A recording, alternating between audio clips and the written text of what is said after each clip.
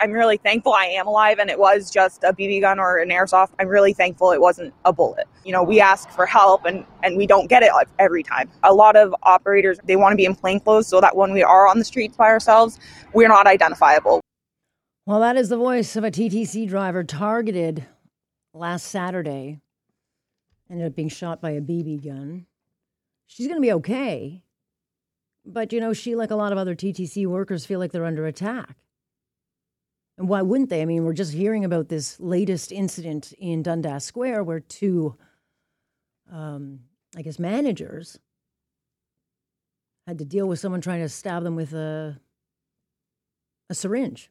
And, of course, there are safe injection sites over there. How much is that contributing to this whole situation? But the bottom line is there's a lot of violence, not just against the drivers and the operators and staff at TTC, but, this woman in her 20s, stabbed repeatedly, broad daylight, Spadina, near Bloor, Tuesday afternoon. Craziness. Then before that, it's either a person being pushed onto the track. We've had people stabbed and killed. We've got TTC drivers being swarmed by, packs of 13-year-old kids. We've had people lit on fire. The city needs people to ride the rocket, but who on earth would want to board transit, let alone work in it right now, given the state? John Donnino, National President of the Amalgamated Transit Union, joining us now. Thanks so much. Hi, thank you for having me.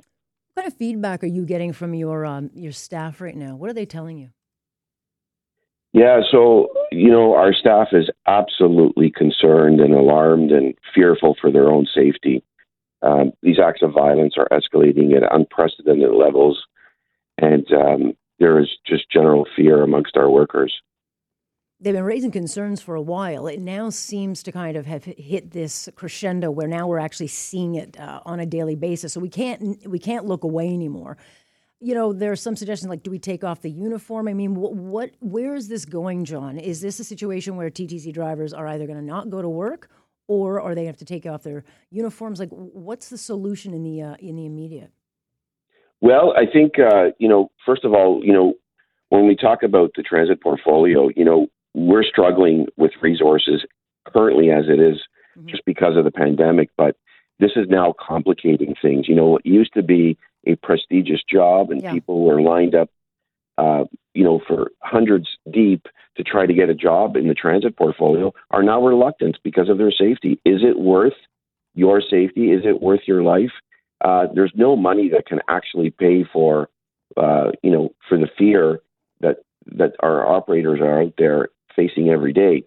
And so how do we tackle this? Look, we pride ourselves, and the transit industry prides itself on the most safe, reliable, and affordable transit. There needs to be some concrete discussions. ATU Canada, we put out a call yesterday for a national task force. We need to deal with this issue at all levels of government, in every municipality, and with all of the transit agencies. And we need to figure out, are these mental health issues?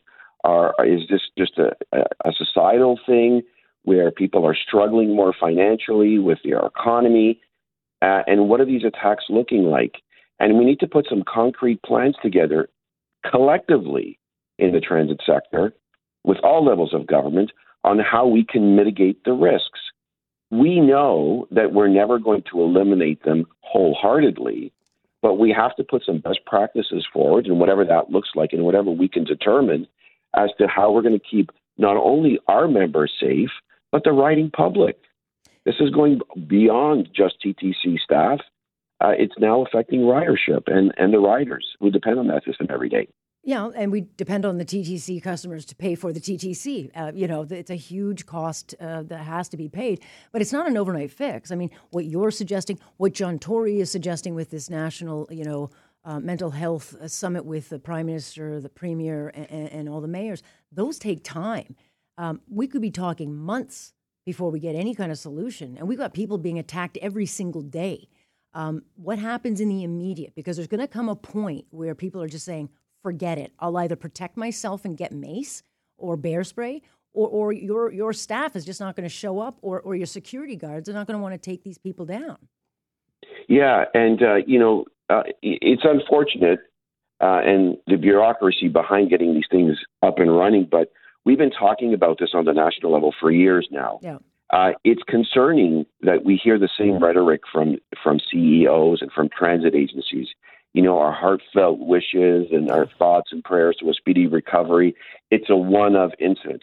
This is no longer a one-of incident. This is a problem that has escalated to uncontrollable levels. We cannot sit on our hands and try to figure this out, that it's not going to happen again. We need to act today.